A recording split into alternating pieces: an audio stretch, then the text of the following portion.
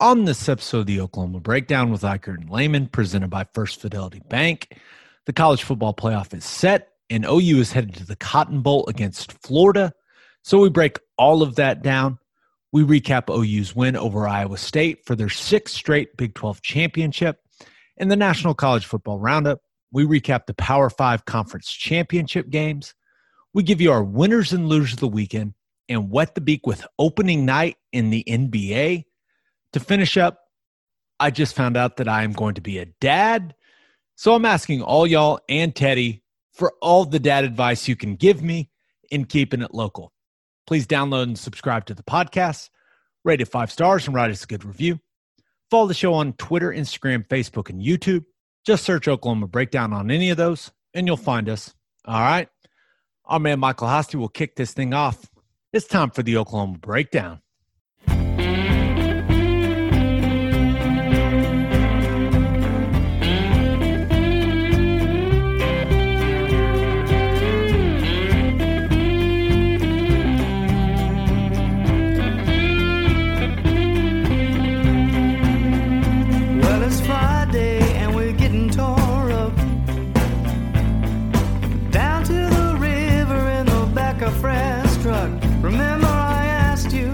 Said it was all right.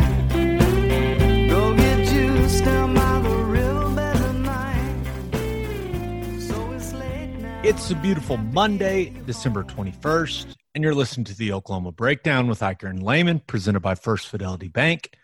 First Fidelity Bank is a full-service financial institution based in Oklahoma with tailored solutions for all your personal and business needs. Checking accounts, saving accounts, home loans, and much more. They do it all. Whether it's online banking from your computer or mobile banking from your phone, everything is stress-free with FFB. Making mobile deposits, paying bills online, and moving money to different accounts could not be easier. First Fidelity Bank also provides free ATMs worldwide, making banking convenient wherever you are. They also give back to the community. FFB donates a total of more than $500,000 to local charities and educational foundations. Make your life easier and go bank at First Fidelity Bank. Visit ffb.com for more information. Now we're recording this on Sunday night. Teddy is at his sister's house in Jinx. And if you're watching this on YouTube, for some reason the lighting is hitting just right and he looks spectacular. But well, I need to just take all my pictures now because it's rare that ever happens. Yeah, no, you look great. You look absolutely fantastic, but the college football playoff is set. And now, of course, we're going to get to OU's big win over Iowa State. 6 Big 12 championships in a row is a big deal, but this is clearly the biggest story in all of college football. We're going to get Bama versus Notre Dame there in Arlington. Is it still the Rose Bowl? Because they keep calling it the Rose Bowl game. Yeah, it's curious because everywhere where I see all the games listed, it says Sugar Bowl and Fiesta Bowl and Cotton Bowl. But on that one, it just says Arlington. So I don't know. It's really weird. My guess is the Sugar Bowl committee is pissed. Okay, so Barta talked about it, and I thought the reasoning – okay, so we've got Bama and Notre Dame in Arlington in what was originally the Rose Bowl game, but I don't think legally they can call it the Rose Bowl because I think the city of Pasadena owns that name. We'll see what they end up calling it. I doubt it's going to be called the Rose Bowl. But then Clemson, Ohio State in the Sugar Bowl, and I was very confused. But then it was really interesting because you would think that, okay, Tuscaloosa, Alabama, significantly closer to New Orleans than it is to Dallas. But then I thought Gary Barta's reasoning was very interesting because he was like, you know what? There can be a lot more fans in Dallas for that game than New Orleans is going to allow in the Sugar Bowl. And I was like, well, that actually makes a lot more sense because he was like, that's the biggest advantage. for the number one seed is they can have more fans actually come to the game. And that was one of those things where I was thinking geography the entire time. And I was like, wait, that makes a lot of sense. I didn't even think of that, Ted. Yeah, it is. And, we just witnessed a game there, and it was a pretty good atmosphere. I mean, was it great. really was. It was really hard to tell the mix of fans because similar colors, at least from our vantage point whenever you're trying to pick out who's fans or whose. But I thought it was a fun atmosphere. I thought it was a safe atmosphere, but still – you get the feeling of at least a decent big-time game in there. Obviously, it's not 95,000 people, but, in 2020, it was a great atmosphere. Yeah, I mean, that's so interesting. It's just like what we describe as a great atmosphere now compared to just like a year ago. Which, and I talked to Lincoln about this during one of our coaches' shows with Toby, that we took that for granted for so long. But whenever you go back somewhere now and you have 85,000 people in a stadium, it's going to feel like the craziest thing ever. It's going to be awesome. Yeah, there's no doubt. I think we're all definitely looking forward to next season, but we still got to finish this year. So I don't think anyone's really surprised about the 4 that the committee ended up putting in. It's kind of what we expected to happen. I assume that Cincinnati is disappointed and Texas A&M probably a little disappointed, but if we're being realistic, they're actually probably happy about this, that they don't have to get rolled by Bama again. Right. But you look at the Bama-Notre Dame game, and I think we're all expecting that to be kind of lopsided, but that Clemson-Ohio State game, Ted, I don't know about you, but that certainly has my interest because I know Ohio State wasn't particularly, and we'll talk about it in the National College Football Roundup. We'll talk about all the Power 5 Conference Championship games. We'll recap them all, but I know they weren't particularly impressive, but they're still talented, and now they've got to play which the team that looks like the most talented team in all of college football, because Clemson looked incredible against Notre Dame. Yeah, I mean, obviously from what I've seen of Ohio State this year, I'm favoring Clemson pretty heavily in this football game. I think they got the better quarterback.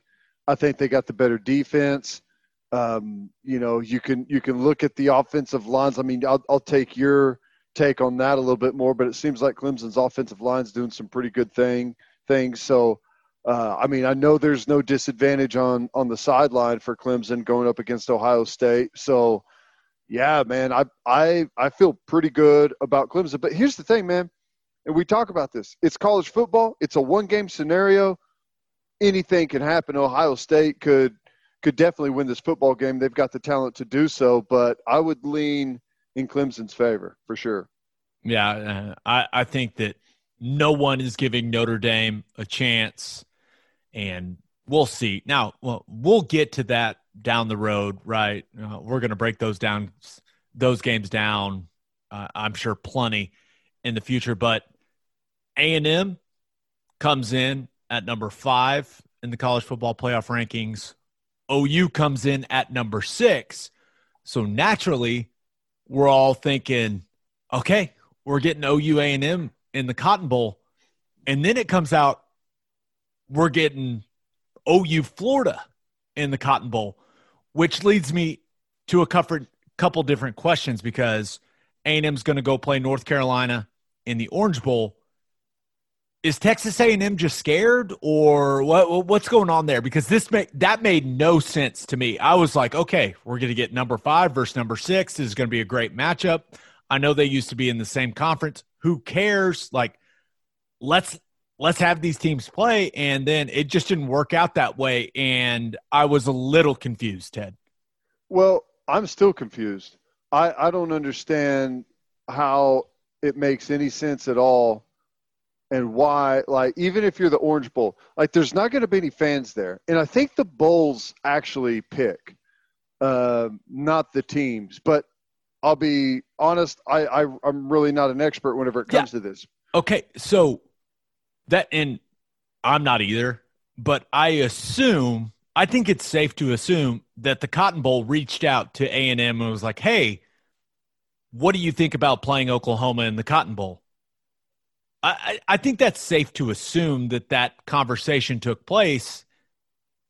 Do we just assume that A&M was like, nah, we're good? Or Well, I think there's tiers, and I think and it's different on different years. Like, I don't know the rules, but I think like there's priority. So the Orange Bowl may have priority over the Cotton Bowl. Gotcha. And if they want Texas A&M, they can get Texas A&M.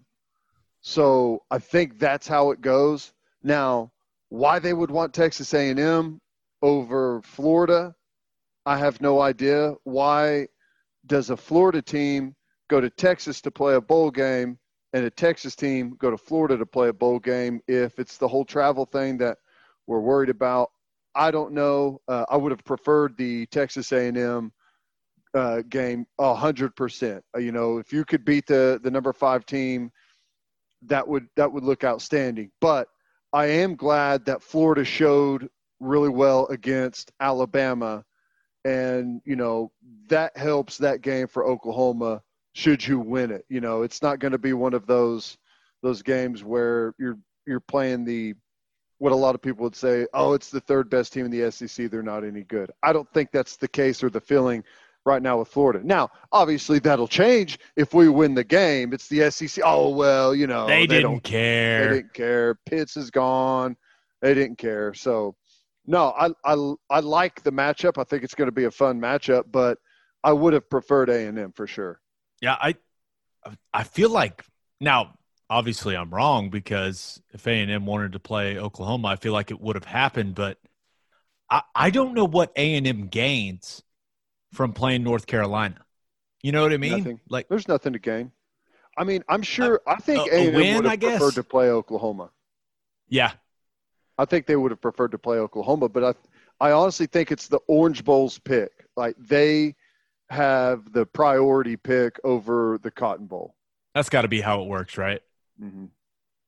I suppose I could have researched this before we started recording. And I've tried to research it, and the information is not very easy to come by.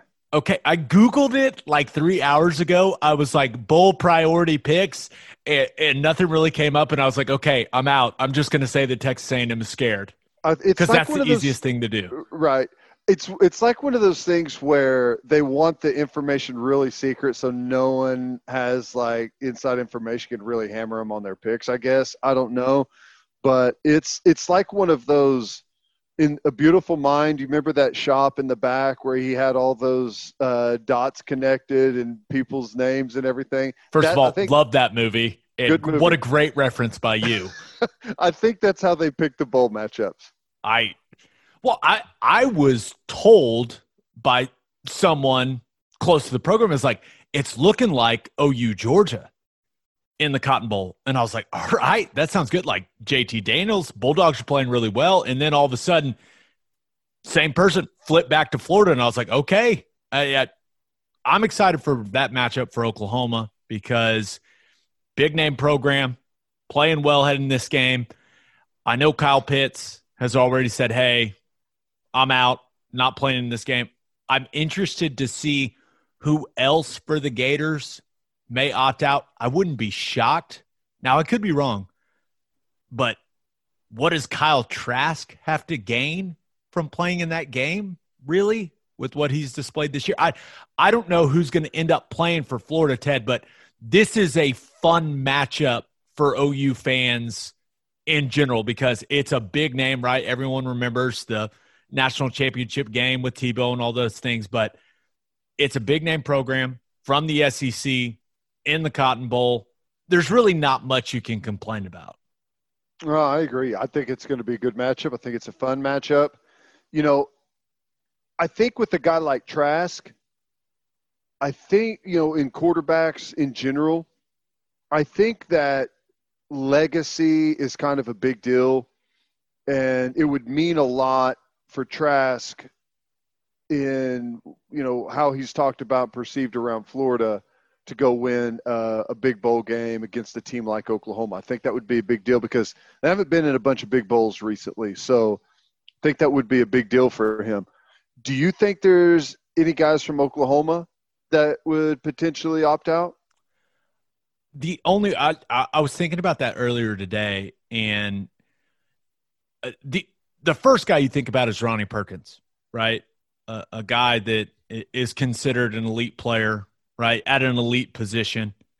They're coming off the edge, but then you kind of remind yourself that he hasn't gotten to put a ton on tape, and the opportunity to put more on tape against a really good opponent would be hard to pass up for him. And then you think about anyone else, it's like I don't even think there's another option, right? Well, I mean, as of it's been probably 10 days, maybe 2 weeks ago, I was checking all the mock drafts that I could for first and second round mock drafts, and I don't think I saw any Oklahoma guys in the first 2 rounds on any of the mock drafts.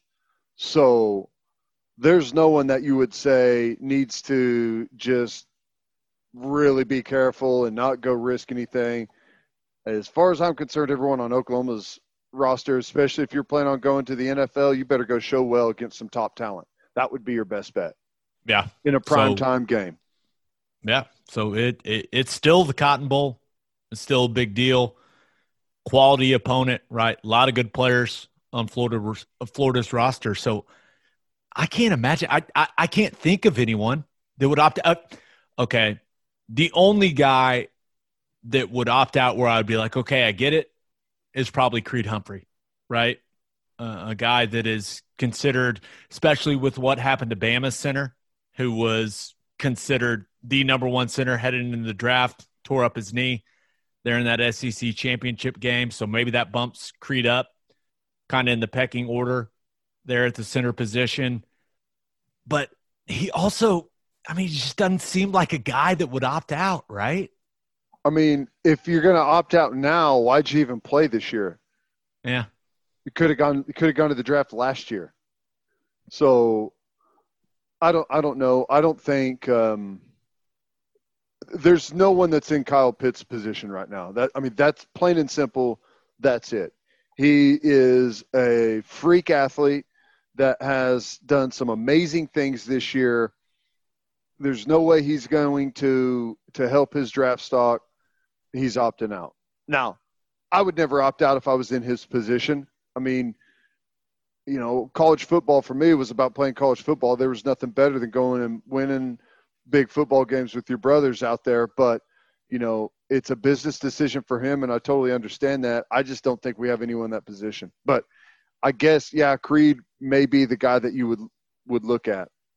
Yeah. But I think it would do him some good to go show well against an SEC defensive line. I know Florida's defense isn't, you know, the greatest thing going, but I think that would still go a long ways for him. Yeah, I completely agree. We'll see what I won't judge the kid either way.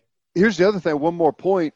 In a typical year, you're done, you know, like the first weekend of December, and then you're talking about a month essentially before those bowl games are being played and just a ton of dead time. That's not the case this year. You just finished it. We're talking about a little over a week more. So I don't think there's that big waste of time.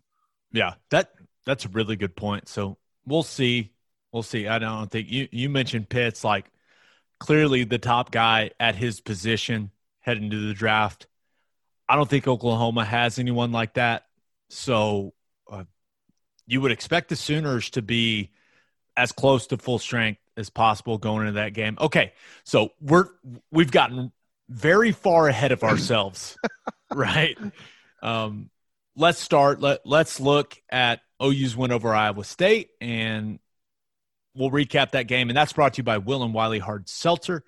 Guys, stop acting like you're too manly and just accept it. Hard seltzers are amazing, and there's only one hard seltzer that we drink on this podcast, and that is Will and Wiley Hard Seltzer from Coupe Ale Works. It's perfect for any occasion. We drink it by the pool, at the lake, and at the tailgate. It's made in Oklahoma, and it is absolutely delicious. Will and Wiley is customized for the Oklahoma lifestyle. Go find it right now in a store near you, and go follow them on social media at Will and Wiley. If you're drinking some because of us, tag us in your social media posts to let them know. Okay, so we all watched it. OU beats Iowa State 27-21. They win their 6th straight Big 12 title. You think about this team. They start 0-2 in conference play. They keep battling. They have to, and you have to give these coaches and players a lot of credit. Just a reminder, winning a conference championship is not easy. I know that they've won 6 in a row, but Teddy can tell you, I will tell you, it is not easy to win the Big 12. I know they've made it look easy over the last 6 years, but I assure you it is not. And Ted, it is impressive when you look at how they started this season, 0-2 in conference play, that they were able to fight back, chip away, and get it done again. I mean, it is really, really impressive. It's incredibly impressive. I mean, I would have told you that the chances of them winning the conference championship are slim and none. And I know we've talked about this, but when Ellinger ran in that last touchdown in the Cotton Bowl, OU Texas, at the end of the fourth quarter, and I thought they were going for 2, I would have said, yep, 3 straight losses. This is going to be bad. But should have gone for 2, Tom Herman. They rallied back. They didn't fold. And they just kept winning football games, kept their nose down, kept grinding. I think that says a lot about this coaching staff to keep those guys focused. I think it says a lot about these players and, you know, how hard they fight and scrap to remain consistent and, you know, keep that winning streak going. You don't want to be the team. Now that there's 6 straight, there's a ton of pressure to not be the first team to lose it.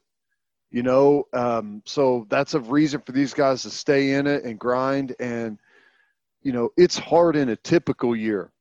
But considering the protocols and the testing and the isolation that they've had to go through this year, the fact that, you know, they were 0-2 in conference and it was looking like it was going to be a long, ugly fall, and they stayed right in there and kept fighting. So hats off. This is, you know, for Lincoln, for those coaches that have been around there, I'm sure this one's going to be incredibly special. Yeah.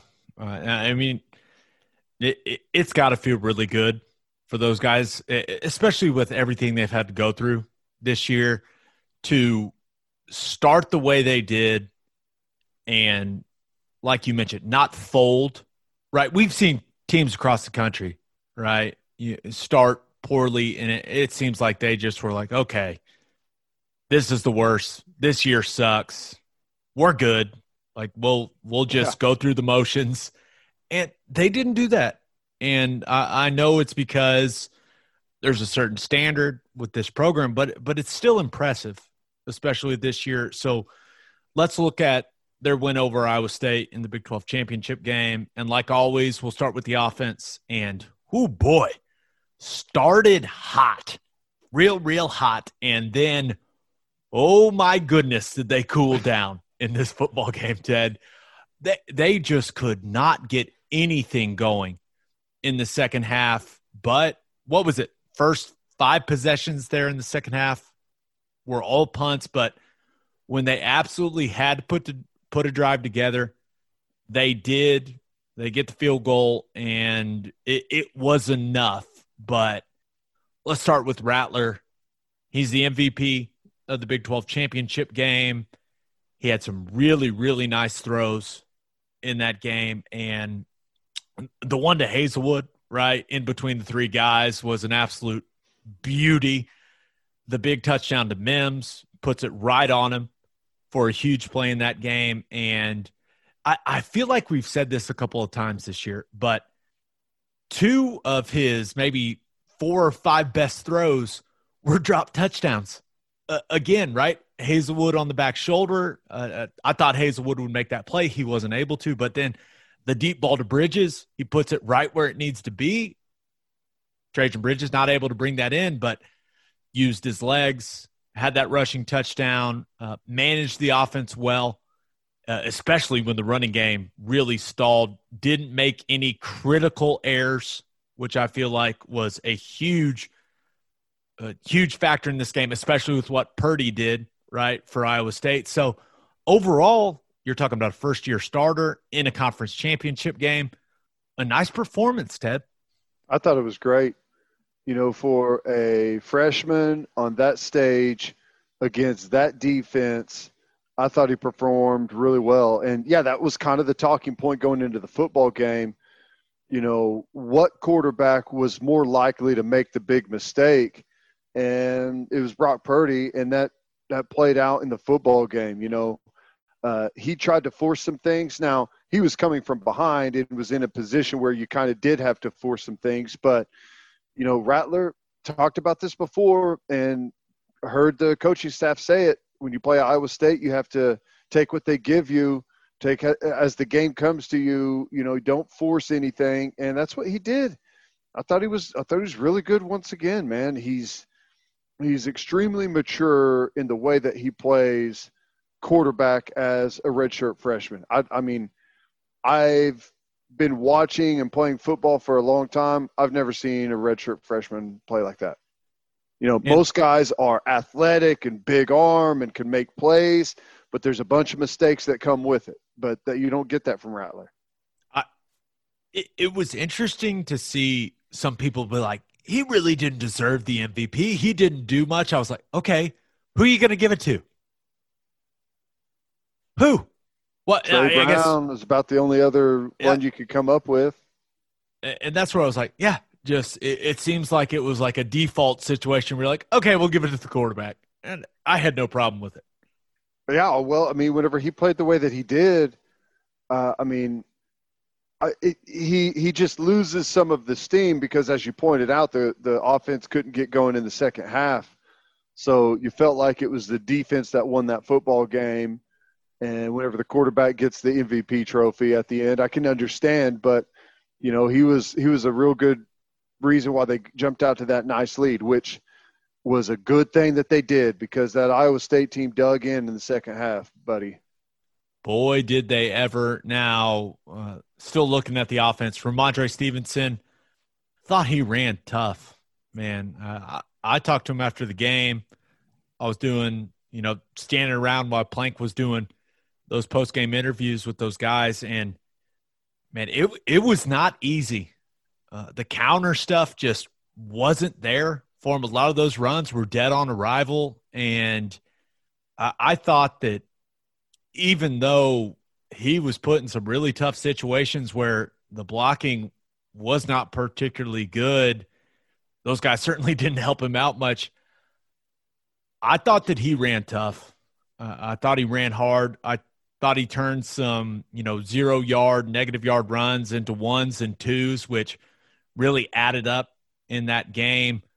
I have no idea why they didn't run more zone concepts. It was working when they ran it. Now, once again, Ted, you know how much I love zone running schemes, so I am extremely biased. I'm not going to pretend I'm not. But the counter stuff was not effective, and the zone stuff was. But I thought Ramondre Stevenson did a really good job grinding out some of those runs. Tough yards. Got some tough yards. He did. He ran through some tackles. A couple of those plays were just, fantastic individual efforts. And, we talked about in the broadcast that, some of his runs that went for 2 yards were really him. It was really a 5-yard run because he was dodging or running through a tackle that was 3 yards behind the line of scrimmage. And those hidden yards are just so massive. We were able to stay out in front of the chains for a big portion of that football game, and it helped us out having a bunch of third manageable situations where we could run it. We could, have some easy completions for first downs, and that's what really kept our offense flowing. Now, as that running game got shut down, in the second half, we were in a bunch of third and longs. Boy, did it ever get shut down. Totally different. Yes. It's a totally different game whenever you've got 3rd and 8 or 10 compared to 3rd and 3 to 5. I mean, it's just – it only seems like a handful of yards, but it's just defensively, you're in such a better position there to tee off. So, No, I thought he did really well. We talked on the broadcast about one of the reads that he had that was bad. They're running some split zone out of the split back, two back formation, and it was there. They were killing him on that play, and we just didn't go back to it a whole lot. And I think one of the reasons we went to it one time and he tried to cut it back and he had an open front side. But aside from that bad read, I thought the rest of his game was real workmanlike. I agree. And then when you look at it, and football is not all about the box score after the game, right? But when you see that OU was 1 of 11 on third down in this game, usually when you are that inefficient on third down, you are getting blown out. Right. I mean, blown out.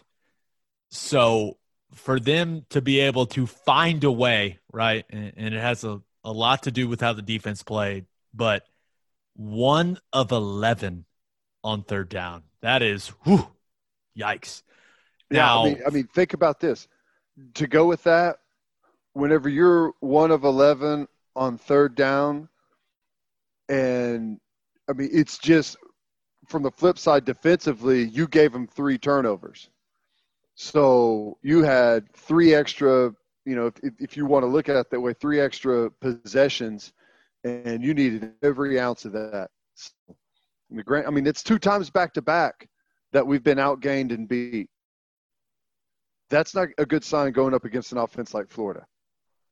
Yeah.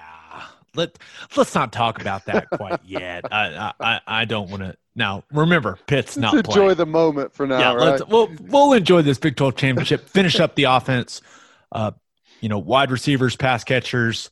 I thought that, clearly a quiet performance, right, especially in the second half, but it was kind of the Marvin Mims show. If you think about anyone that was making consistent plays in this game at the skill positions, and he really separated himself in this game. And Ted, I jumped on the Marvin Mims train early, and I still feel great about that. I know that, Jeremiah Hall had a big play, catch and run. Braden Willis had a couple. That play for Braden Willis was huge down the stretch. Yes. But I was really impressed with Mims, but it's not like anybody else had a huge impact on the game as a pass catcher. And it's like, the more you talk it out, you're like, wait, how the hell did OU win this game? But they did. So it's just, I continue to be impressed by Mims. No, he's good. That was a great deep ball, a really good route by him, and Rattler put it on the perfect spot. Got that quick. Another thing quickly on Rattler is some of those balls were coming out late by him. It's got to be out instantly, and the receivers are in their break and then kind of waiting on the football to get there. Just had to be a little bit quicker by him. But, yeah, Mims, I think, he's well on his way to a huge career. Broke the freshman record at Oklahoma. And as we know, receivers, there's been some amazing guys come through here over the last 20 years. So to break that record, that's pretty telling. And it's not like none of those guys were playing with great quarterbacks either, right? So, there's been guys that have been airing the thing out. So to be able to pull off that record says a lot about that young man. Yeah, no doubt about it. Now, Ted, let's talk about how the defense played in this game. Clearly, it feels like at this point it is more than safe to say that Oklahoma's defense is the strength of this football team this season with the way they're playing. You look at how they played in this game. They limited Breece Hall. I know he scored the touchdowns, but when you look at what Breece Hall's been doing this season, they did a really good job against a back that talented. They forced Brock Purdy to beat them throwing the football, and they pressured him, and we talked about it, right? Purdy will throw it to you if you pressure him, and he did with the 3 interceptions. Now, on defense, Ted, I always defer to you. What'd you think of the performance? Yeah, I thought, first of all, and you mentioned it, to hold the nation's leading rusher who was averaging around 150 a game or so, to hold him to 83, net actually of 79 on 23 carries, that's pretty impressive stuff. And I know that was probably a huge challenge for them, make sure they kept him under 100 yards. So to hit that, I thought that was big. Brock Purdy hit you on some stuff, but you forced him into some bad situations and you got the 3 turnovers. So, late in the game, whenever we weren't really getting anything from our offense and we kept, we'd get a stop, but we'd be right back out on the field. And as they started to get some of those drives going, our pass rush got a little bit weaker. That's what happens when you're out on the field a lot. But, they were able to regroup a couple of times and continue to force that pressure and force him into some bad – Brock Purdy made some really bad mistakes. He really let Oklahoma off the hook a couple of times. He scrambled and did a really good job getting out of some dangerous situations, and then he would have a ton of grass, and then he'd throw it for no reason when he could have run for 15, 20 yards. Why didn't he just take off? I don't know. It was nothing but green turf in front of him, and I was like, you know what? I'm glad he's throwing it. He's throwing it to the wrong team, which makes me happy. But he could have just run. Right. I don't know, man. I don't know what he.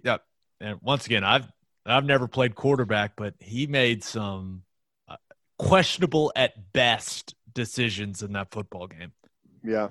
Well, as a total defensive performance, I thought it was really strong. I'll tell you what, man, Xavier Hutchinson, that dude came on the second half of the season, and he is a big physical dude. He had the 10 catches, and it was his game. That one run he had off of that short catch, amazing individual effort, lit a fire under that football team. Okay, so it's interesting that you mentioned Hutchinson. Now, I talked to Trey Norwood, about him after the game, and he was like, that guy's a good wide receiver. And when OU played Iowa State and Ames, I was up in the booth. And remember, Hutchinson had that big catch and run, right? Broke that tackle, took it for a big, long touchdown run on that slant.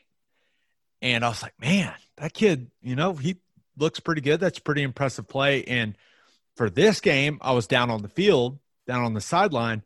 So I am super creepy during warmups. I get entirely too close to the opposing team because you down there with the tape measure measuring thigh circumference. I'm just like, hey, while they're stretching. Would you mind if I measured your hip circumference? Let me get circumference? that inseam real quick, buddy. let me get that inseam, dog. No, but I was looking at their wide receiver group, and the Shaw kid was huge. And then I saw huge. Hutchinson, and I did not realize how big and built that kid was.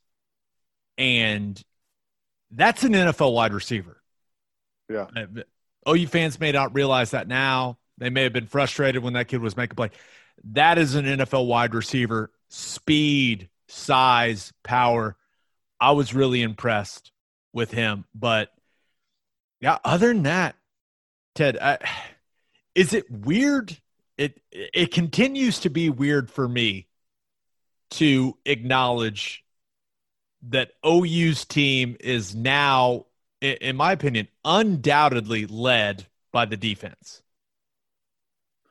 Yeah, it is. I'll tell you what's funny is I get a bunch of text messages and calls about how the defense is playing, and it's just we're so acclimated to a style of football where the offense scores possession, and it's just about whether or not we can get a handful of stops to win the football game.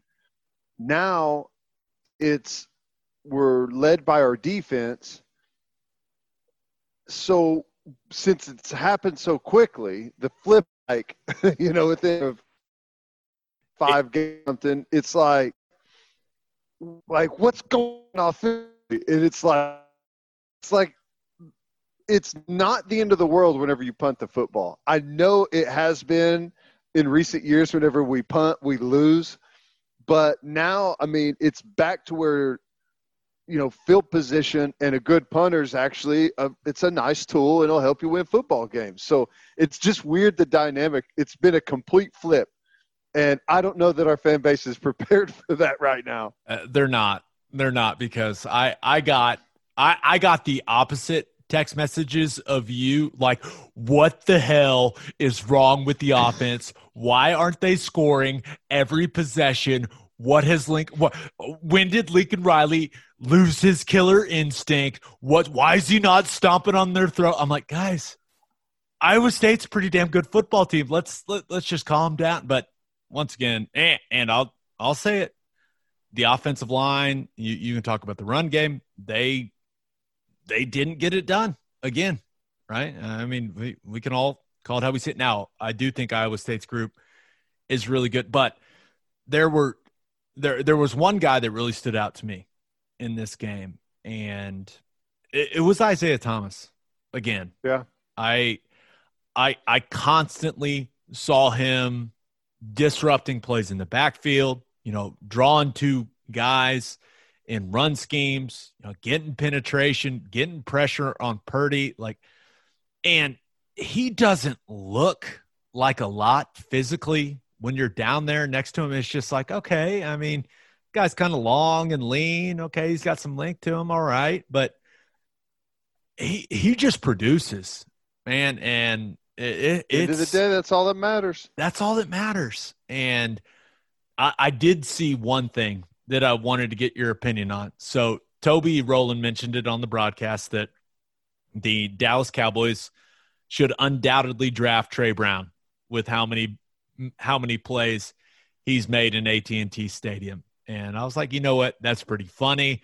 And then I saw this from a couple different people on Twitter, but your thoughts on the nickname for Trey Brown, Trey TNT Stadium?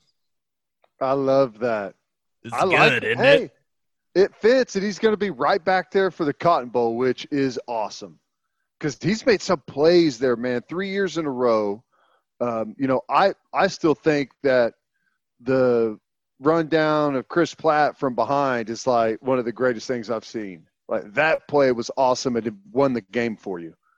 So he's been nails in that stadium. I can't wait to see what he does in the Cotton Bowl, man. That's going to be awesome. He's got to make a play. I mean, Trey TNT, Jerry Jones. I mean, it was CD's stadium before, and they drafted him. So, hey, why not? Hell, CD caught an onside kick and ran it back for a touchdown today. So that was, I mean, Trey TNT, he's got some competition with old CD. Now, Ted, let's move on to Call Your Shot. That's brought to you by Rock and Roll Tequila. Rock and Roll Tequila is the ultra premium tequila that hits all the right notes. It's won all kinds of awards for its superior taste and smooth finish. To find a store that has it, visit rockandrolltequila.com or check out their Instagram, Twitter, or Facebook. This stuff is delicious. If you don't want to take my word for it, maybe you'll listen to this guy. This is Coach Bob Stoops. When you're a college football coach, it's important to have an eye for talent. The same holds true when choosing your tequila.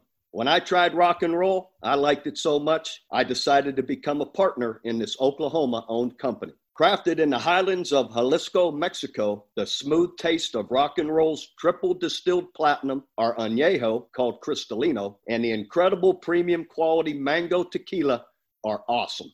Our defiantly unique guitar-shaped bottles make it easy to find, and you'll love the ultra-premium quality and taste. No excuses. Make Rock and Roll your game day tequila. Tastefully rebellious, start the party with Rock and Roll. And we asked for your biggest takeaway from OU's win in the Big 12 championship game. And our favorite comes from @AndyMancan20 on Twitter. AndyMancan20.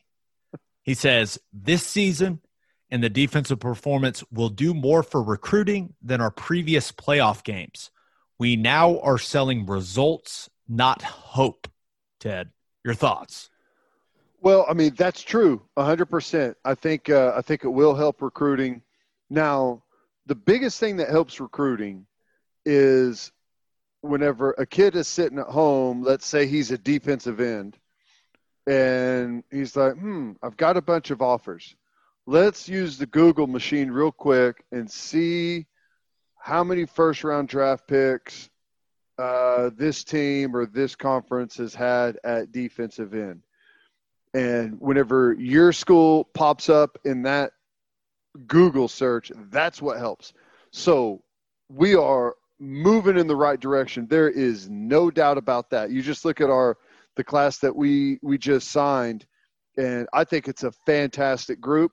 I don't even care what the stars say. I think that group fits our team and what we want, and the body style, the effort-based defense, all those things. It's the perfect group. So it is helping, but it'll help even more whenever some of those start to turn into first, second, third-round draft picks.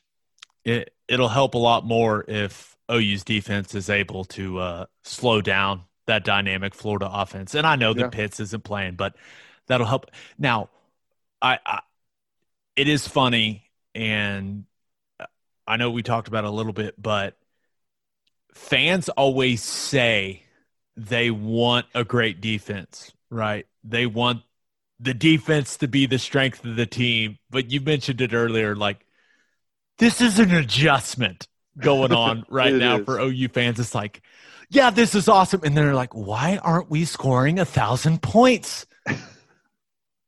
We're terrible on offense. Our offense is horrible. We won the stupid Big 12 championship, and we had to win it with our defense. What the hell? It's just funny because, I mean, no matter what you do, you're not going to please everybody. But I think that Alex Grinch, and let's be honest, there's a few rumors out there, right, that he is a strong candidate for the Arizona head coaching job.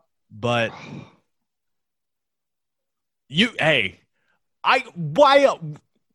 know Alex Grinch way better than I do. Why would he do that? Don't do that, Grinch. I don't know. Don't do that. That's a hard job. Don't do that.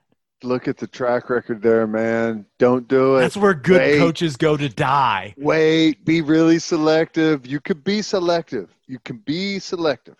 Okay? And you know how this goes. My hope is that this is a way to get a raise, right? And just like the one thing you want whenever, let's say, I don't know that he wants this job, but let's say that Harbaugh was gone at Michigan, and Michigan came around, a big job, a big, good job. You don't want that to be your first head coach interview.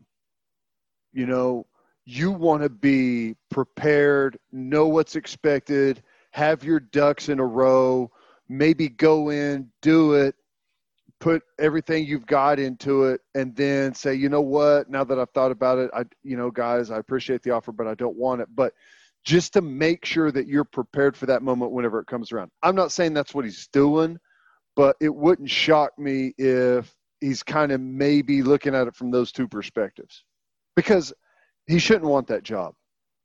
He should not want that job. And there's probably a large part of him going, you know what? We got a chance to win it all in 2021. We've talked about this a lot, right? Mm-hmm. Next year being the year for Oklahoma, and being the head coach at Arizona, being the defensive coordinator on a national championship team that leads you to a much better job than Arizona. I think we all know which one makes the most sense, but we'll see. We'll see. I don't want to put Grinch on the spot, but don't do it. Don't do it. You know what? And that's the thing is, like, I've long said that 2021, and we've talked about it, that's the year.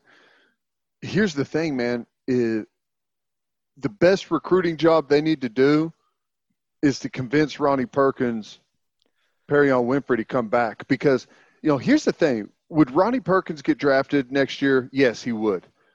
But if he comes back and plays a full season, and he's going to be talked about as like the preseason Big 12 Defensive Player of the Year. He may be on some preseason All-American lists, that type of stuff. You go out, you put together a full 2021 campaign, and who knows how productive you could. It's conceivable that Ronnie Perkins is a top half of the first round type of draft pick. That is like that type of money. It's worth waiting a year for that. Make sure you tell him that next time you see him. I will. That would make our lives easier. All right, Ted, let's move on to the National College Football Roundup. That's brought to you by Insurica. Do you own a business? If you do, you need Insurica in your life. Insurica is one of the country's largest insurance brokers with 30 offices throughout Oklahoma, Texas, and the Southwest. Insurica is able to customize programs by accessing the latest information from many insurance carriers. They compare and contrast coverage offerings and pricing in order to design a cost-effective, comprehensive program to meet your business's specific needs. Insurica's clients become best-in-class businesses by working with Insurica's team of advisors to manage risk. Purchasing insurance is only one way to protect your business. Best-in-class businesses win by avoiding a loss in the first place. If your business partners with Insurica, you'll save huge amounts of money and take back control of your total cost of risk. I'm an Insurica client, and you should be too.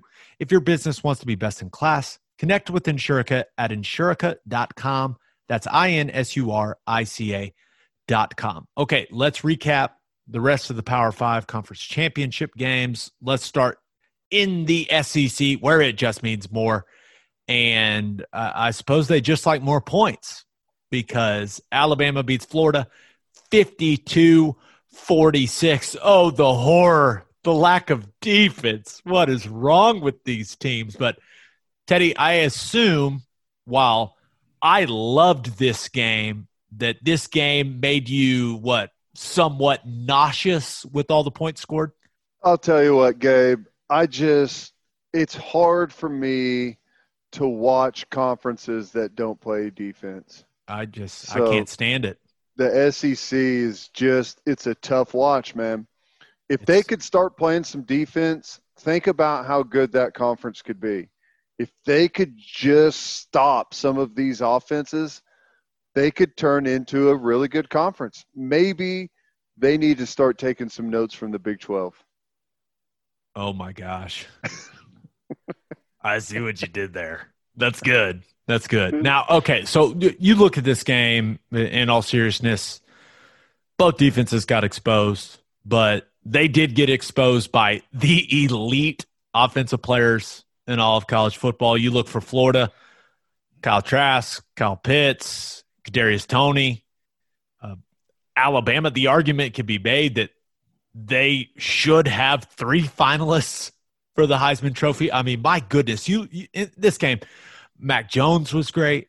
Devontae Smith, again, was an absolute stud. But Najee Harris was the best player on the field, and not only getting the ball at running back, but the wide receiver skills that young man displayed in this game, it was unbelievable. And he ends up with 5 touchdowns in the SEC championship game. And maybe the best player of the entire game, right, is the Mechie kid knocking the shit out of the kid. That was amazing. I can only imagine how fired up you were when that play happened. But and that was a huge play in the game, maybe the biggest play of the game. But Ted, you look at this game, and Bama ends up winning, but that Bama defense, it had kind of settled in over the last several weeks. But once again, it looks human, right? I know that this team, a lot of people see it as unbeatable. We were kind of saying that over the last couple of weeks, but this was another performance where I looked at it and I was like, okay, that Bama offense is ridiculous, but that defense, they can give up some points now. Yeah, it's interesting. It's hard to really put your finger on it. I don't think they get real good pressure on the quarterback. And They don't have that guy coming off the edge that we're used to from Bama, right? Either off the edge or up the middle, whether it's Jonathan Allen or Quinnen Williams. Yeah, throw out some of those guys. It doesn't seem like – now, they've got really good players there, but the pressure was just not there on Trask. So they were able to keep that offense going. But, offensively, they're just so good, man. It is amazing. Najee Harris is he's like an upgraded version of Saquon Barkley. Okay. So I've got two comparisons, and that's so funny that you say that, because I was actually talking to my wife about this today. She was like, because we were watching the game together, and she was like, "Man, that 22 is good." And I was like, "Yeah, he's like Saquon Barkley if you just stretched him a little bit." Mm-hmm. And made him a little taller. And then I was like, or he's kind of like Derrick Henry if you just smushed him a little bit. And then I realized what I was saying, and I was like, this guy's a freak show. I mean, Najee Harris, with all the football I watched on Saturday, including the OU game, including I DVR'd all the championship games, went back and watched them all. Like, other than Trevor Lawrence, that kid was the best player I watched. Yeah, he was unreal. He looks to me like a more durable body type, like a thicker version of Kamara. That's interesting. With how much they do with him and how he can catch the ball out of the backfield. It's almost like a Kamara, like the thickness of Saquon Barkley pushed into the frame of Kamara, and the skill set as well. I mean, he's amazing. If Saquon Barkley and Alvin Kamara had a baby, it's Najee Harris. He was unbelievable. That was one of the most impressive performances I've ever seen in college football. Florida had no answer for him at all. I mean, it's amazing to be on a football team with 45 other 5-stars and against a team with 10, 15 5-stars. There's a bunch of first-round picks on both sides of the ball. And to be in a football game like that and stand out as by far the best player on the field is an accomplishment, and he did that. No doubt. Okay, let's move on to the Big Ten championship game. Now, no one's handled this season better than the Big Ten, so that's why they had an absolutely electric championship game. Northwestern, hey, I'll give them credit. They put up a good fight against Ohio State. Final score 22-10. We thought Northwestern might make this one ugly, Ted, and boy, did they ever. The Wildcats, they were leading for a lot of this football game. Justin Fields was not good. I know he ended up with the wrap on his hand, something wrong with his thumb. I don't know if that was just him making an excuse or what, but he didn't play well, turned the football over, but luckily for Ohio State, Peyton Ramsey decided he really wanted to give the football back to Ohio State's defense in the second half. It was almost like these two teams took turns not wanting to win this game. And it was just a weird football game. But then the closer, he appeared. Our boy, Trey Sermon, the kid can still play, Ted. 331 yards rushing, and a large part of me really loves that an OU guy now has the Ohio State single-game rushing record. And I'm really happy for Trey. It was always a lot of fun to deal with as part of the broadcast team. We talked to him a lot, and he was always very, very good with us. But he saved their ass. Man, that was a nice performance by that Northwestern defense. But Trey Sermon, he was that dude in this game. It was cool to see him have that much success on that stage. A couple of things. The first thing is, it is almost impossible for a single guy to rush for 331 yards, or a team for that matter, and only score 22 points. That has to be the first time in history that has happened. That is. Hold on. I'll get our stats department on that. We'll crunch some numbers. But I will say this. You remember that dude for West Virginia? Oh, gosh. I can't even remember his name. It was a one-off game in like 2016. Rushed for over 300 yards against us and didn't score a touchdown. It was the most we'd ever given up to a single rusher in school history, and he did not score a touchdown. So I guess it is possible. But that was crazy. The next thing is, I saw a couple of OU fans that were really upset with Trey Sermon, because if it weren't for Trey Sermon, Ohio State would have lost that football game, and Oklahoma would have made it into the college football playoff. Well, okay. Texas A&M would have made it in front of Oklahoma. They were ranked fifth. Oklahoma's ranked sixth. That being said, the point is, like, if he would have been here, OU goes undefeated. Right. They go undefeated. Let's be real. Because remember, Ramondre Stevenson wasn't there for both of the losses. If Trey Sermon is there, and remember, Trey Sermon made that decision before the coronavirus was a thing, before Kennedy Brooks opted out, right? He thought he was going to be the third back behind Kennedy Brooks and Ramondre Stevenson. So I got no problem with him making the decision he made. But, yeah, they would have gone undefeated. They would have. If they would have had him for the Kansas State game, Kansas State never comes back from 21 down. He ends that thing on the field, right? And he would have been able to get the tough yards against Iowa State. And even if he didn't, even if they lose the Iowa State game, right, and they avenge that loss in the Big 12 championship like they did, they're still in. They're putting them in over A&M with them winning a conference championship. So I get it. I get it. I think the OU fans are like, you know what? If Trey Sermon would have stayed, OU would be in the playoff. I think that's true. I do. I do too, possibly. But he has a reason that he left.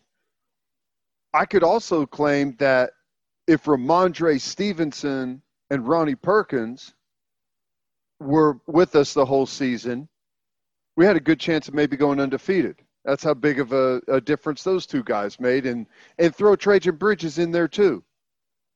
So you can't be mad at Trey Sermon and not be mad at Ronnie Perkins and Ramondre Stevenson and Trajan Bridges, right? I mean, that's where the frustration with me is. This is the easiest thing to do. Be mad at all of them. Just be pissed at everyone. No, I get it. I get the frustration, but I mean, I am not going to be mad at Trey Sermon. I had a lot of fun watching him run wild in that game. Wow, that was great for him. Yeah, I felt really good for him, and a lot of guys that I trust that are really well connected in the NFL scouting world and with, you know, some of the decision makers in that league. They really like Trey Sermon. They think he's going to be a really good NFL back. So I was fired up for Trey. Always fun to see. I know he's not wearing crimson and cream anymore, but he's still one of us, right? And it was fun seeing him ball out like that on that stage. Okay, Ted, the ACC championship game, the biggest game in the history of the conference. it looked like it was going to be a really good one early.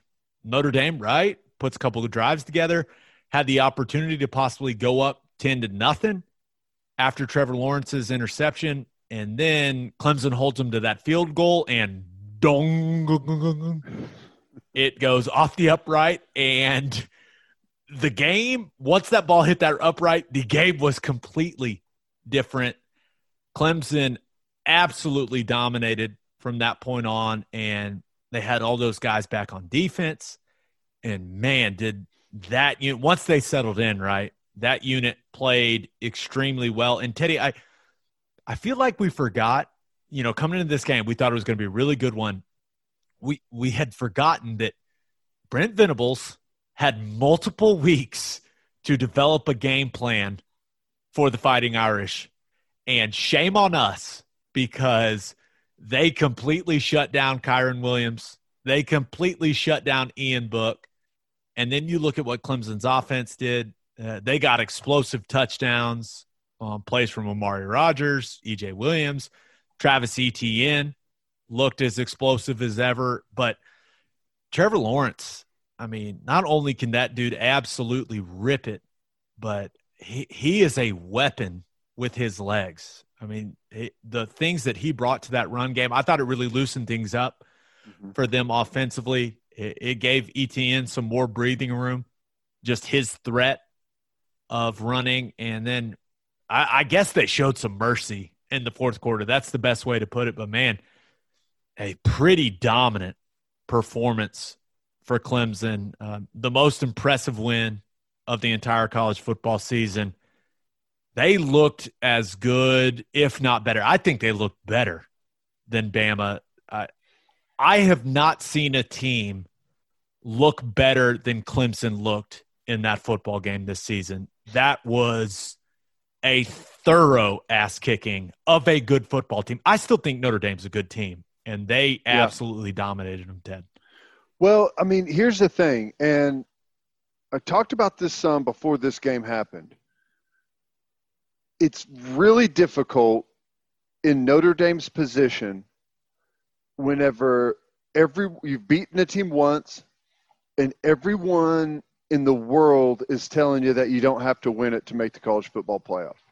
And I'd say that maybe that was a little bit with what Alabama went through with Florida to a certain degree, giving up as many points as they did. It's just really, really hard whenever in the back of your head you're thinking this one doesn't matter anyways. So I will say that in a little bit of defense of Notre Dame, but I could not agree more with your take on Clemson. They're fantastic. They've got it all, man. They're really good defensively. They've got a great quarterback. They're coached well. There's some really good skill position players. They are a total package. And I'm with you on Trevor Lawrence whenever he runs the ball. It's kind of forgotten part of his game. And we also forget that he is gigantic. Massive. He's huge. He's 6'6", like 250 pounds. I mean, he's like the size of Cam Newton is how big he is, which is crazy to think about. But he can throw. But he can throw. I mean, it's a dangerous football team. Going into the playoff, who knows what could happen, but it sure feels like another Alabama-Clemson matchup, doesn't it? Yeah, and if that Clemson shows up, because I think we've seen enough examples of Alabama's defense giving up plays and points, right? Mm-hmm. If Clemson's got all their dudes defensively, and as long as Trevor Lawrence is playing, give me the Tigers. Yeah. I mean, I was beyond impressed with the ass kicking they put on Notre Dame in that game. It was something. Now, one last Power 5 conference championship game. It was a Friday nighter between Oregon and USC. Oregon beats USC 31-24, and that's our Pac-12 recap because they really don't factor in. Do you want to waste any time on recapping that game? It was a good game, but I feel like we all watched it and it was good, and that's enough. Here's how much I care about it. Ooh. I got to the hotel, did my radio show. Radio show was over at 6 o'clock. Game started at 7 or 8. And when my show was over, I went and got some food, went up to the room, ate, and passed out. Didn't even think about the game once. Woke up at 4:45 to do our game. Didn't even consider watching that football game. That's how much it meant to me. Okay, here's a quick recap. If you turn the football over, it's hard to win. Ask Iowa State. They should have watched that game before they went to bed. They would have learned a quick lesson. Don't throw interceptions. Now, that's interesting because Slovis threw 3 interceptions. Maybe Purdy watched Keaton Slovis and he was like, you know what? I want to be just like that guy. And then Trevor Lawrence is like, watch, I'll throw an interception. We'll still pound the number 4 team in the country. How about that? God, Clemson looks so damn good. All right, let's move on to our segments. Let's start with our winners and losers of the weekend. And Teddy's winners and losers are brought to you by Advanced Weight Loss Clinic of Sand Springs. They'll help you execute a realistic and achievable weight loss plan designed for you and only you. They've got all kinds of treatments for men and women. They're licensed and trained experts combine diet and exercise with hormone therapies to maximize your results. If you're struggling with low libido or low energy, Advanced Weight Loss Clinic of Sand Springs can help with that too. They also offer Botox and fillers. To get on the path to losing weight, call 918-241-LOSE or visit their Facebook page. If you mention the podcast, you will get a free fat burner injection. All right, Ted, who do you have as your winner of the weekend? Well, I feel like I bring this up pretty often, but it has to be Lincoln Riley. Now, Spencer Rattler obviously wins the Big 12 championship, MVP trophy. Great performance there by the quarterback. Then we've got Kyler Murray and Jalen Hurts in that was a fun game to watch. Yeah, great football game. Kyler goes for 4 bills. Jalen Hurts, it looks like he's going to take over a starting quarterback for Philly. Carson Wentz is saying, if I'm not going to be the starter, I want out. So I don't know. Maybe that's Jalen Hurts' job. I don't know what's going to happen there. Dude, but he had some really nice throws in that game. That first half, what did he have? 3 touchdowns? That was a fun half of football to watch. An extremely competitive game. No, it was great. I mean, they're throwing Hail Mary at the end zone there to try and win the thing. Great performance by both guys. Like I said, Kyler goes over 4 bills, and here it is. It's Sunday night football, prime time. Everyone in the country's watching, and I'm watching Baker Mayfield against the New York Giants, and he's going to be a 10-4 football team coming out of this game. Most likely, they're ahead here late in the game. So. Wait, this is we're in uncharted territory right here because normally it's, well, thank God for DVR, but you're not at your house. You're at your sister's. Not, baby. I'm actually watching it on a I don't know, 100-inch screen. It's right here in front of me. I'm in a theater room, so this is awesome. You cannot get better. This is advertising for OU is what it is, nonstop. How many people watch these games? 15 million, something like that on a typical weekend, watch a NFL football game, like a primetime game. I mean, it's the best advertising you could ever get for your program and, quite frankly, for your head coach, Lincoln Riley. Seeing all of these quarterbacks perform so well, as a redshirt freshman, I feel like Spencer Rattler's going to be the next one. Because I don't know. Show me what's not there. I know he's a little bit small and undersized. Well, Kyler, Baker, undersized. He's going to fill out his frame some. So, I don't know. I got to say Lincoln Riley is a massive winner. So, you've got Baker playing on Sunday Night Football. You had Kyler and Jalen going at it in a great game between the Eagles and Cardinals. Can you tell me the 4th Sooner that took a snap in the NFL today. Took a snap. Took a snap. Under center, took a snap on offense. It is from the team that you love hating. The team that I love hating The most. What are you telling me that? What did CeeDee Lamb take a snap or Blake Bell? Blake Bell, the dozer, takes a snap on 31, and it was a really cool play. Sneak? QB sneak. He's at tight end, yo-yo motion, comes back, gets under center, and takes a QB sneak on 3rd and 1. It was badass. That's nice. That's awesome. That's cool. It was a cool little wrinkle, but to say that I freaked out on my couch would be the understatement of the century. Greatest 1-yard run in NFL history. Is that what you're telling me? Pretty much. In my estimation, I was like, that's awesome. Let's go. They probably, in all honesty, probably should have started him at quarterback, way back whenever everyone was injured and they were searching for a guy. If I know anything about the Belldozer, he's a gamer, baby. Put him in. Yeah, That's there's awesome. no doubt. But Cowboys with a nice win over the 49ers who, I mean, I know they're in an interesting situation at quarterback, but Shanahan, they've been doing some good things. So nice win at home for the Cowboys. All right, Ted. I know Washington lost to Seattle and Philly lost, but the NFC East looks far better at the end of the season than they did the beginning. They look way better. Let's just say the Cowboys aren't out of it. They're not. They still got a shot. That's true.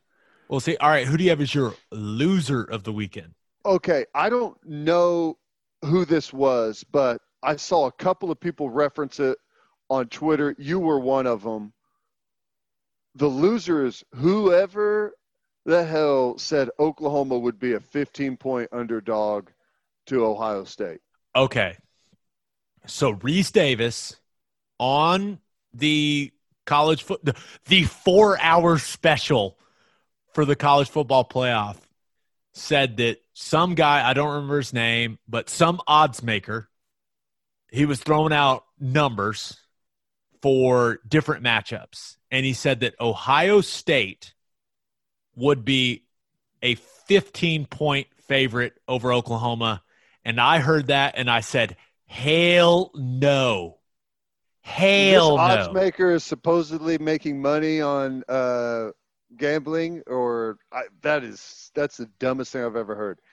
I mean, Ohio State didn't cover that number against Indiana or Northwestern, or I don't know. I need to go back and look at their schedule. I'm sorry. That ain't happening. And quite frankly, I feel pretty good about Oklahoma in a head-to-head matchup against Ohio State. I'm not so sure that – I'm not an odds maker or anything, but the way I look at that, I'd probably favor Oklahoma. This isn't a math podcast. We're not great with the numbers. We don't pretend we are, but Nope. If you gave me 15 points, I'm not sure I would put, and once again, I don't bet on games anymore. I dabbled in it. I dabbled in it back in the day. I did very, very well. I called it a day, and I was like, you know what? I don't need that stress in my life anymore. But I would probably get back in the game if you gave me 15 points in an OU Ohio State game. I would feel very comfortable laying in, I don't want to say an offensive amount of money, but a significant chunk of change on the Sooners. And I know they're different teams, but that Alabama team with Tua and all of those dudes in 18 in the Orange Bowl that we played against, they weren't even a 15-point favorite on Oklahoma. That was like 12. So, 15 points, that's a joke. That's an absolute joke. And Reese Davis is a loser for repeating that trash. Well, I love Reese Davis. He's tremendous at his job. He may be the best on the planet at what he does, but he needs to find new odds makers friends. That's right. what he needs. That's right. He needs a new odds maker in his life, Ted. Was his odds maker? What's the dude's name on game day that picks all the games? The Bear. The Bear. Is that who his odds maker is? I don't even think the Bear would I say don't think that. our and now I'm a big Felica fan. I like me. Have you listened to that podcast, him and Stanford Steve? I actually enjoy it quite a bit. It's a lot of fun. But yeah, 15 points, Ohio State over Oklahoma. No chance. I was shocked and a little offended when he said that. I mean, at some point, everyone has to realize that this Ohio State team is not last year's Ohio State team. They're two different squads. It's not the same team. This year's Justin Fields is not last year's Justin Fields. And I know they didn't have Olave in that game, but, dude, Fields looked straight up bad. Like, not like, okay, he played decent. Like, he looked bad. Yeah. Ooh. All right. My winners and losers are brought to you by Sound Advice. A lot of us are watching our favorite football teams from home this year, which is why you need to get ready for game day with a home theater system from our friends at Sound Advice. Sound Advice can customize your home entertainment system indoors or outdoors. Sound Advice did the Wi-Fi network and all the audio visual at my new house, and it is awesome. They hide all the wires and cable boxes so it looks great, and I can control every TV in my house from my phone, and my internet has been flawless. For the best home theater systems in the Oklahoma City area, call Sound Advice at 405-549-3880 or visit soundadviceokc.com. Okay, Ted, I thought about going with Tiger Woods for my winner of the weekend because, oh my sweet Jesus, did you see his kid playing golf? That has to be the best feeling as a father. Like, okay, I'm the best at what I've ever done. And, okay, my kid looks like he's going to be better than me. I mean, what's the kid's name? Charlie? Mm-hmm. Some of the shots that kid hit, are you kidding me? His swing looks identical to his dad's. That's what's so cool. I mean, it's just like, I don't know. How awesome would it be as I know it's different for him because it's his dad, but to be in that position is just, that's awesome. Just the whole situation is awesome. It was awesome to watch, but they can't be my winner of the weekend because they got 7th. They lost to 6 other people. So I'm sorry. If Tiger would hit some putts, they would have, come on. Yeah, Justin Thomas. I think Justin Thomas and his dad won. Oh, Justin Thomas' dad, he beat the 11-year-old. Good job. Good job, guys. Awesome. But my winner of the weekend is Trevor Lawrence. It's Trevor Lawrence. He looked okay, I'll start by saying this. I know that we've talked about Trask for Heisman. We've talked about Mac Jones. We've talked about Devontae Smith. We're talking about Najee Harris after that performance. But after watching that game, after watching that ACC championship game, Trevor Lawrence is the best player in college football. He is, and I don't think it's much of a debate. He is the biggest difference maker in all of college football with what he can do as a passer, with what he can do running the football, with what he does just for the attitude of that team. He is the best player in college football. And if someone wants to give him the Heisman, even though he doesn't have the stats, I have no problem with it. If I had a Heisman vote, which I don't, my number one guy would be Trevor Lawrence. Because you can look at the stats for Mac Jones. You can look at the stats for Trask. I don't think either of those guys are better than Trevor Lawrence. And frankly, I know they're not better. So I'd vote for Trevor Lawrence because he's the best player. He missed a couple games. I don't give a shit. He's the best player. No, I got no problem with that either. And I know it's not supposed to be about this, but his collegiate body of work is incredibly special. I mean, he's been unbelievable.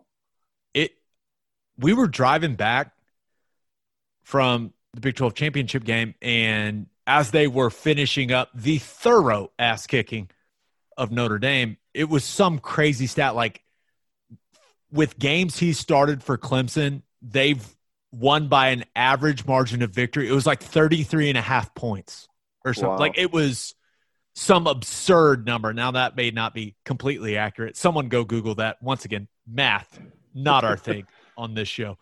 But not only is he the best player in college football, but the New York Jets, Jets fans have to be furious. They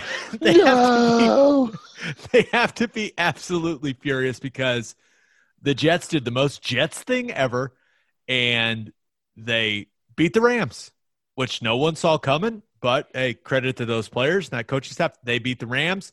They moved to 1-13, which puts them in the tie with the Jaguars, who are also 1-13. And the Jaguars happen to have the tiebreaker because they have played a weaker schedule than the Jets. So as a result, the Jets could miss out, because they won a game, on the best quarterback prospect in a long time. Teddy, this is the most on-brand thing for the New York Jets, but I would like to congratulate Trevor Lawrence. Good for you, man.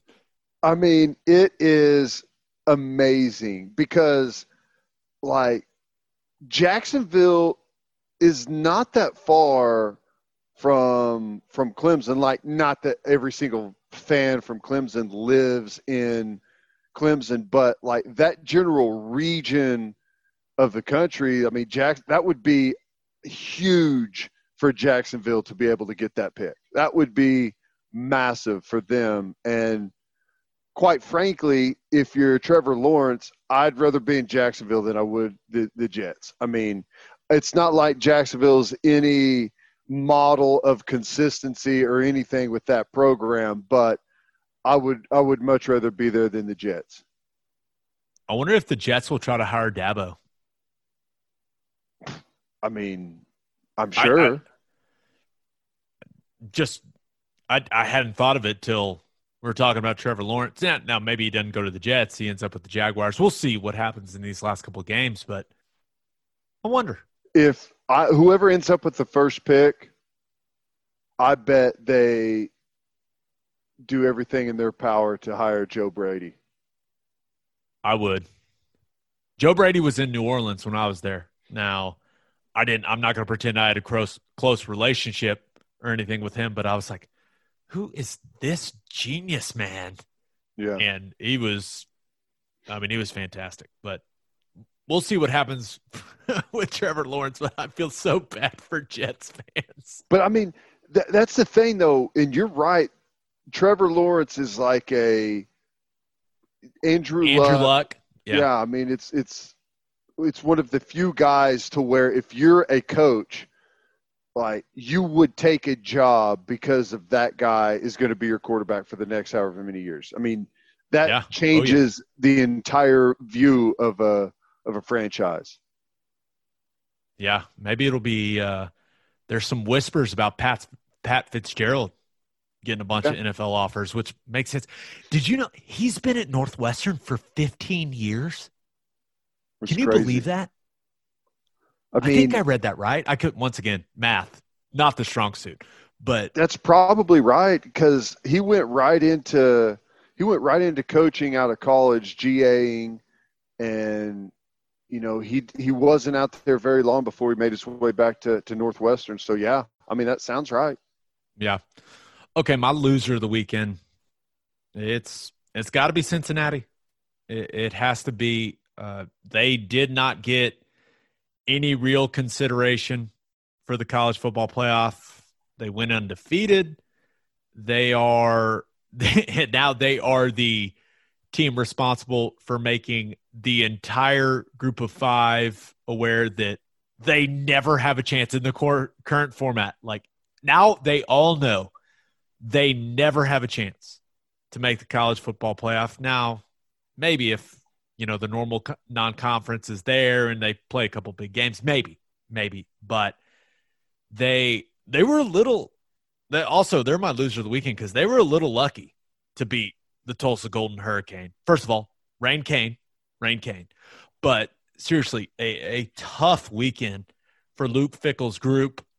It all started with playing in what can only be described as the worst weather on planet Earth, like mid-30s and pouring down rain in the That's state of horrible. Ohio. Oh my God. Teddy, I was watching that game and I was like, I feel for those kids. That looks absolutely brutal. I say cancel the damn game. That is, I mean, I've played in some horribly cold situations. I've played in like snow, but if it's in the 30s and raining, I mean, that's as bad as it gets. That's horrible. And all of that factored in, right? They made the entire group of five aware that they'll never get a shot in this format. They played in horrible weather. They won. I understand. They won a conference title. They should be happy. But now they have a date with Georgia in the Peach Bowl, and Georgia is kind of rolling now that JT Daniels is at quarterback. They're going to be a little outmanned in that game. So it doesn't seem like an ideal situation playing Georgia in Atlanta for that game. So I don't think it's going to go well. And all the group of five haters having a great weekend, but just not a great weekend for the Bearcats, Ted. Not at all. No, that's horrible. Yeah, I mean, you're right. Not only do you not get to make the college football playoff, but for your efforts, you get a road game against Georgia in their house, essentially, right there in Atlanta. So, I mean, all you can do if you're Cincinnati is go out there and win the game, beat Georgia, and shove everyone's face in it, and go ahead and claim a national championship if you want. I don't know, but go win the football game. Go prove it. That's really all I can say. I hate that for them, and I do think that the non-Power 5 needs to play for their own championship. I do. If they're not going to be allowed to play with the Power 5, they need their own championship. And I think it would be great, honestly. I think Agreed. It would be interesting. On a typical and they should one up the Power 5 and go with like a 12 or 16 team playoff or whatever, like everyone else in college football does except for Division I. And I think it would be awesome to watch. I do. So a group of five playoff, obviously this is a hypothetical, but a group of five playoff this year would be Cincinnati, Coastal Carolina, BYU, and Louisiana, right? So that would be Cincinnati versus Louisiana and BYU Coastal, which, I mean, we've already seen. But I would love to watch both of those games and Sure. whoever came out of them. Like, sign me up. I know it's all about money. I get it. I understand that. But I would as a college football fan, I would love to watch those teams go at it and play for a group of five title. I would love Absolutely. I would much rather watch a group of five playoff than I would watch Louisiana play Southern Miss in the whatever crap bowl it is. Like, I'm not going to watch that. I'm just not going to. I would watch a playoff. There's something on the line. I would watch that. And I think it would get really good ratings. I do too. All right, let's move on to What the Beak. That's brought to you by Tim Hughes Custom Homes. Are you looking to build your dream home? If so, Tim Hughes is the man you're looking for. Tim Hughes Custom Homes is a one-stop shop for all your home building needs. He can find you a lot. He can find you an architect. He'll find you financing. And, of course, he can build your dream home exactly the way you want it. Sounds too good to be true, right? Well, Tim found my wife and me a lot. He found us an architect and built our new house. Tim and his team were so easy to work with. He is still helping us when we have questions about things around the house. He's also built several office buildings. So if your business is looking to build a custom office, Tim Hughes is your man. You can see Tim's custom builds throughout Gaillardia, Nichols Hills, Oak Tree, Stone Mill, and Rose Creek. It is a great time to build the house of your dreams.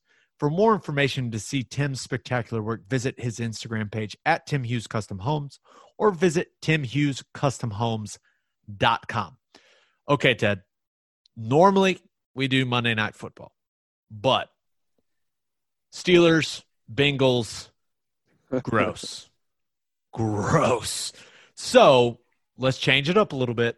And I know it's hard to believe, but the NBA season starts on Tuesday. Crazy. Opening night of the association. So there's 2 games. And I want to know which one you're more excited about, Teddy. And we can look at both of them. We can just look at one of them. We can do whatever you want to do here. But we've got the Golden State Warriors at the Brooklyn Nets, and we've got the Clippers against the Lakers. Just a reminder, they play in the same building. They shouldn't. That shouldn't be a thing. You shouldn't share a building with another professional team. I fundamentally disagree with that. We were just talking about earlier that one year whenever the Lakers and the Clippers were in the playoffs, so were the Kings. And they played like – the Clippers played like a playoff game on Friday night. And then like the Kings played a playoff game at like Saturday afternoon. And then the Lakers played a playoff game on Saturday night. Like the poor guys at the Staples Center changing all that crap out a long go of it. But it's crazy that this is already going down this quickly, but Brooklyn's kind of looking okay, man. Okay. So you look at and currently Brooklyn is a 6-point favorite over the Golden State Warriors. And Golden State, obviously, no Klay Thompson because, gosh, that guy, what terrible luck with the Achilles. But they've got Steph. They've got Draymond. Both of them are healthy. They drafted James Wiseman. But I know we all feel a certain way about Durant, right, with how he left Oklahoma City. But good Lord, does he look good right now, except for the bald spot that's developing. Everything else, I mean, he looks like himself. He's not showing any effects of that Achilles injury, and they've got Kyrie, and he's burning sage as he's walking around the court, and he's doing all this weird shit, and he is who he is. But they've got LeVert, they've got Dinwiddie, they still got Jared Allen protecting the rim. Like, it pains me to say it, but I'm excited to watch them. I'm excited. I feel dirty saying it, but he's so damn good. They look good, and I'm sorry, but Golden State, I mean, I would take Brooklyn in that game. And it's crazy to see Steve Nash over on the sideline, too. I still can't get used to that. That's awesome. I mean, he's very, I guess, poised, maybe is the word to say whenever maybe it's the mask. I don't know, but I don't see a whole lot of. Kind of looks like he's asleep on his feet. Yeah. Like. No emotion from our man, Steve. Do you think he's saying, like, I had the perfect life. What the hell am I doing here? Why am I doing this? Yeah, I kind of feel like that a little bit. I don't know. Do you think he was like, remember when I used to randomly hop on soccer broadcasts? And now I'm a head NBA coach. Now, I think Steve Nash, he's one of the best NBA players of my lifetime. I was a huge fan of his, and I assume he's going to be a great head coach. But, yeah, that whole Brooklyn thing, that's an experiment now. There could be some combustible ingredients in that whole situation. Yeah, I don't know. If he can keep that group together, oh my God, it'd be the best head coaching job ever. But I'd definitely take Brooklyn in that matchup. And the Clippers-Lakers, I mean, I know the Clippers added some people, but the Lakers are better than they were last year. And last year, they were by far the best team in the NBA. So, I mean. But Paul George said he's going to get back to MVP form, even though he never won the MVP. That is a dated joke, but I don't care because it's still funny. Okay. Well, I think Paul George really the playoff statement in the Thunder locker room turned his whole career around, and not in a good way. It's been bad since that statement.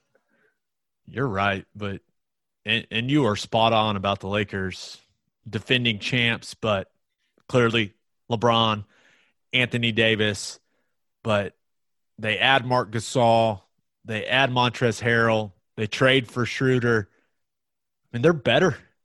They're going to be a better team, right? As long as they stay healthy, they're going to be a better team. And the Clippers, right? Ty Lue's now the coach. They got rid of Doc, but it's still Paul George and Kawhi. I guess it's a good thing that neither of those guys, I know Paul George signed his extension, but neither of those guys have asked for a trade yet. So that's a positive. Positive. That's a positive. And I'm shocked. It sounds like every other star in the West wants out of the West now that LeBron and the Lakers have it going. It's like, okay, used to it was LeBron in the East and everyone was in the West. Now he's gone to the West and everyone's wanting to go back to the East, even James Harden. Yeah.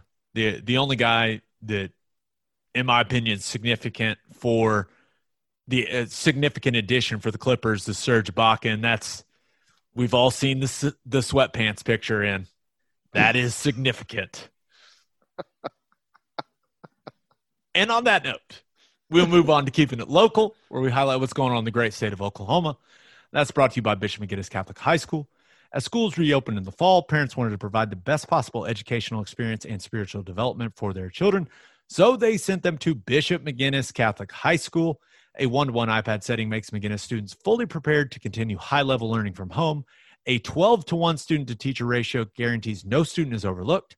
In addition to athletic programs and clubs, Bishop McGinnis's college prep curriculum offers 22 AP courses. Financial aid is available. For more information, visit bmchs.org. So normally we find a story or, it can be sports related or not, but this keeping it local is extremely personal for me. And first of all, I did not know Toby was going to do that during the broadcast. So my wife received several text messages, found out that a bunch of her mom's friends listened to the radio broadcast, which was a fun revelation, but found out that I'm going to have a baby boy in June. Obviously, yes. My wife and I are extremely excited. So, Ted, this is where you start teaching me. You start molding me because I need all the best pieces of advice you can give me. I need all the dad advice that our listeners can give me. Tweet me, guys. If you got any good advice about being a dad, tweet it to me immediately, please. But I'm so excited. I'm fired up. I feel like I'm ready to be a dad. I'm 30 years old, so I'm plenty old. I'm plenty seasoned. I'm a little terrified. I feel like that's only natural, right? Yep. So I feel like that's where I should be. But, Teddy, you are the father of a young boy. That's right. Teach me your ways. Man, the only thing – here's the best advice I can give you. There is no good – I mean, it's like you're going to have to learn everything on the run. I mean, that's just how it that's goes. Not helpful at all, Ted. I had everyone give me all kinds of advice. I mean, here's what I'll tell you. The first 8 weeks is total hell. It is total hell. That's all I can tell you. The kid will sleep like maybe an hour at a time. You're up constantly, nonstop. I mean, I remember laying there in the floor next to my son's crib whenever he was crying, thinking, there's no way life can continue like this. It just cannot. There's no way. And like the 8-week point, from that point on, I'm telling you, every single day gets a little bit better. Every single day from that point on. My son is 6, and at 2, I was like, God, I hope he stays 2 forever. This is the greatest age ever. At 3, I was the same way. Now he's 6, and I'm thinking the same thing. I hope he stays 6 forever. This is the greatest thing. The first 8 weeks, don't let it get you down. It's going to be okay. I'm brutal. I'm writing it down. After Fake that, kidnapping for first 8 weeks. Okay, if got you it. could get picked up by a team for the second half of a season or something and miss that first 8 weeks, that would be crucial. Does anybody need a blocking tight end right now? I can get back up to 260 real quick. Like No that. problem. No, man, I'm telling you, you got to learn it as you go. I mean, there's really no way to.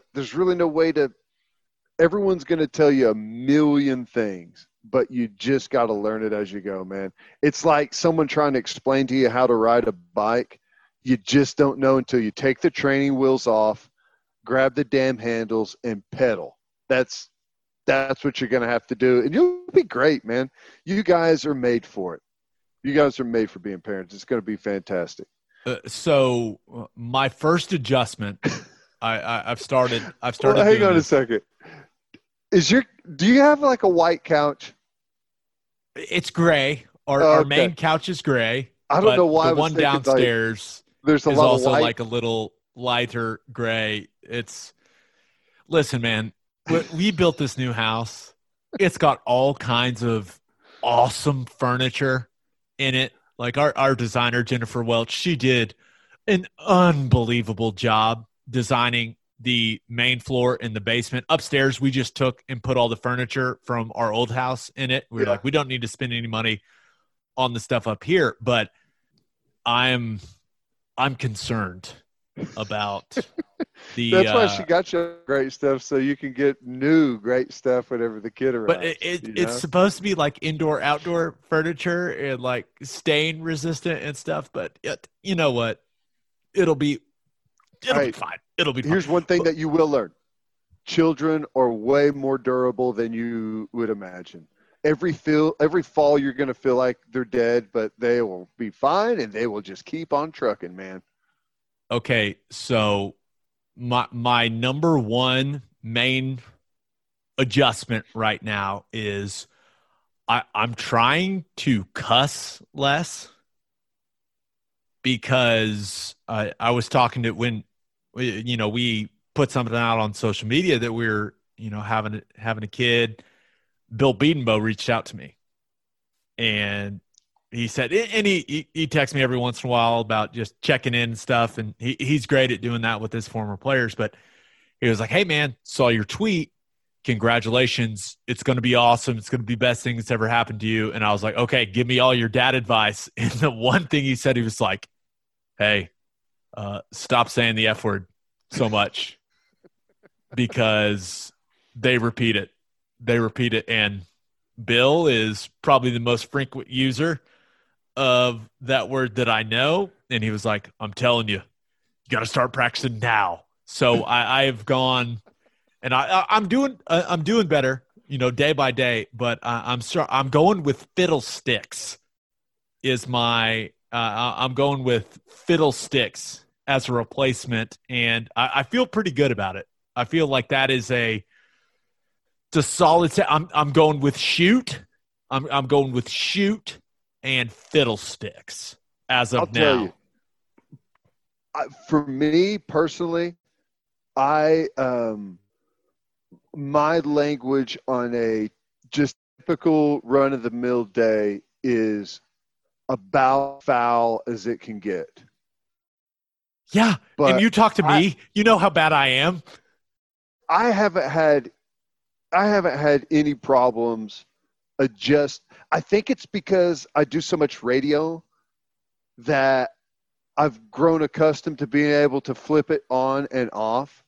So see, you're good at that, especially you're even good at that on the podcast when we don't even do it. By the way, there's a hilarious review on I was looking at our reviews on Apple Podcasts the other day, and one guy was like, "Gabe dropping random F-bombs, 3 stars." And then there was an update to the review. It was like, "Gabe dropping less F-bombs, 5 stars now. Great podcast." And I was like, "Oh, okay. All right." But you got to do what you got to do for the 5 stars. But okay, so you're saying that I should be able to flip the switch because I used to do normal. I don't cuss on my serious show. So, yeah, you'll be able to. And okay. That makes me feel better. Thank you. You've got a long time to train for that. You'll be okay. I think you'll be okay in that regard. Okay. All right. You're going to be better. great. You're going to be great, dude. It's going to feel like right now it's going to feel like, oh, it's all still a long ways off.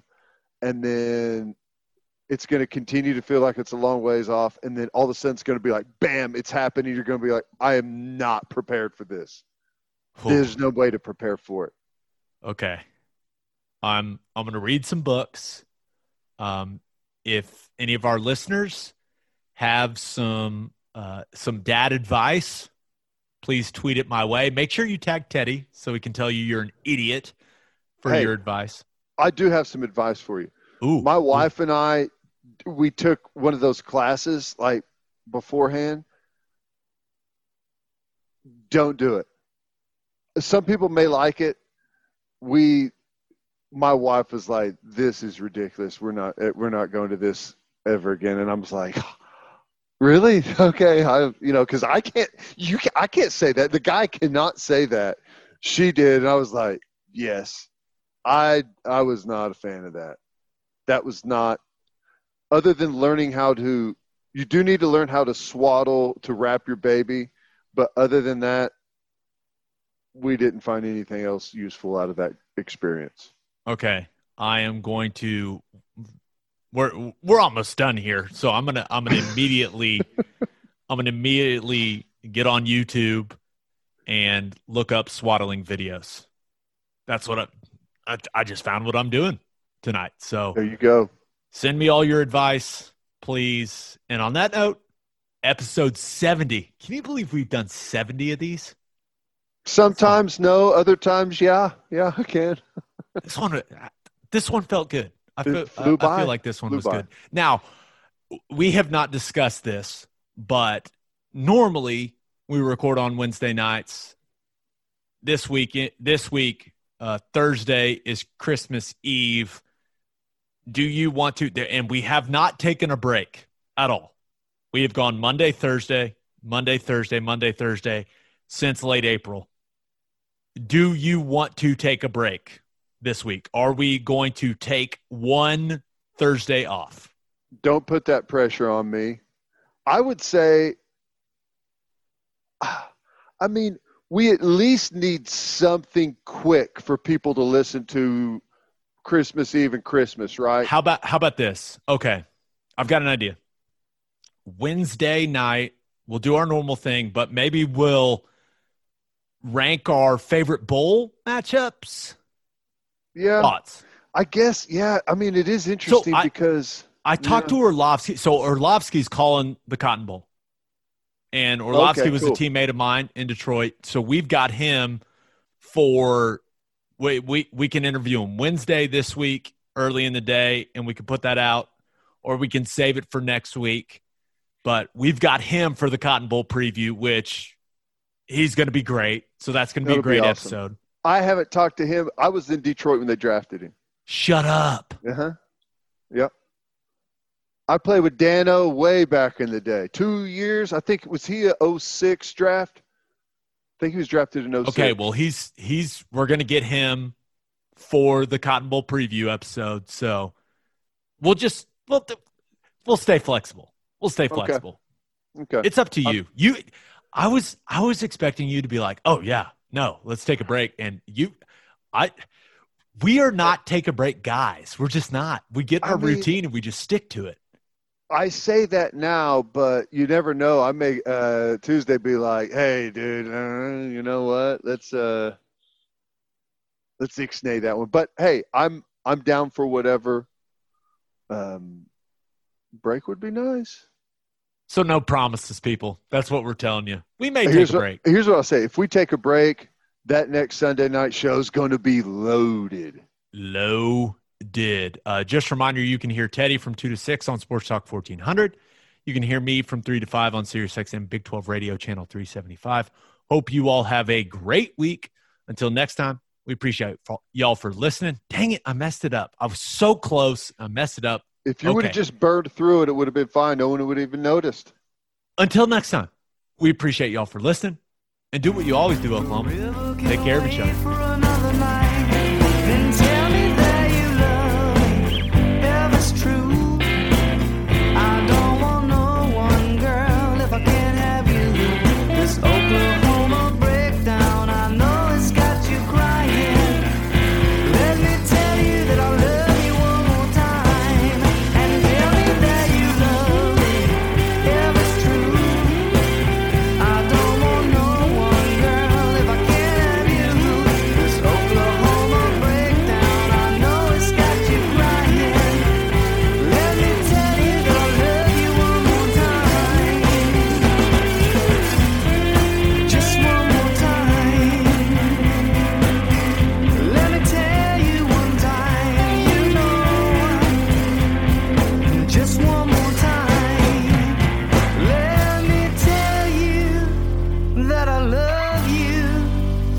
for just one more time.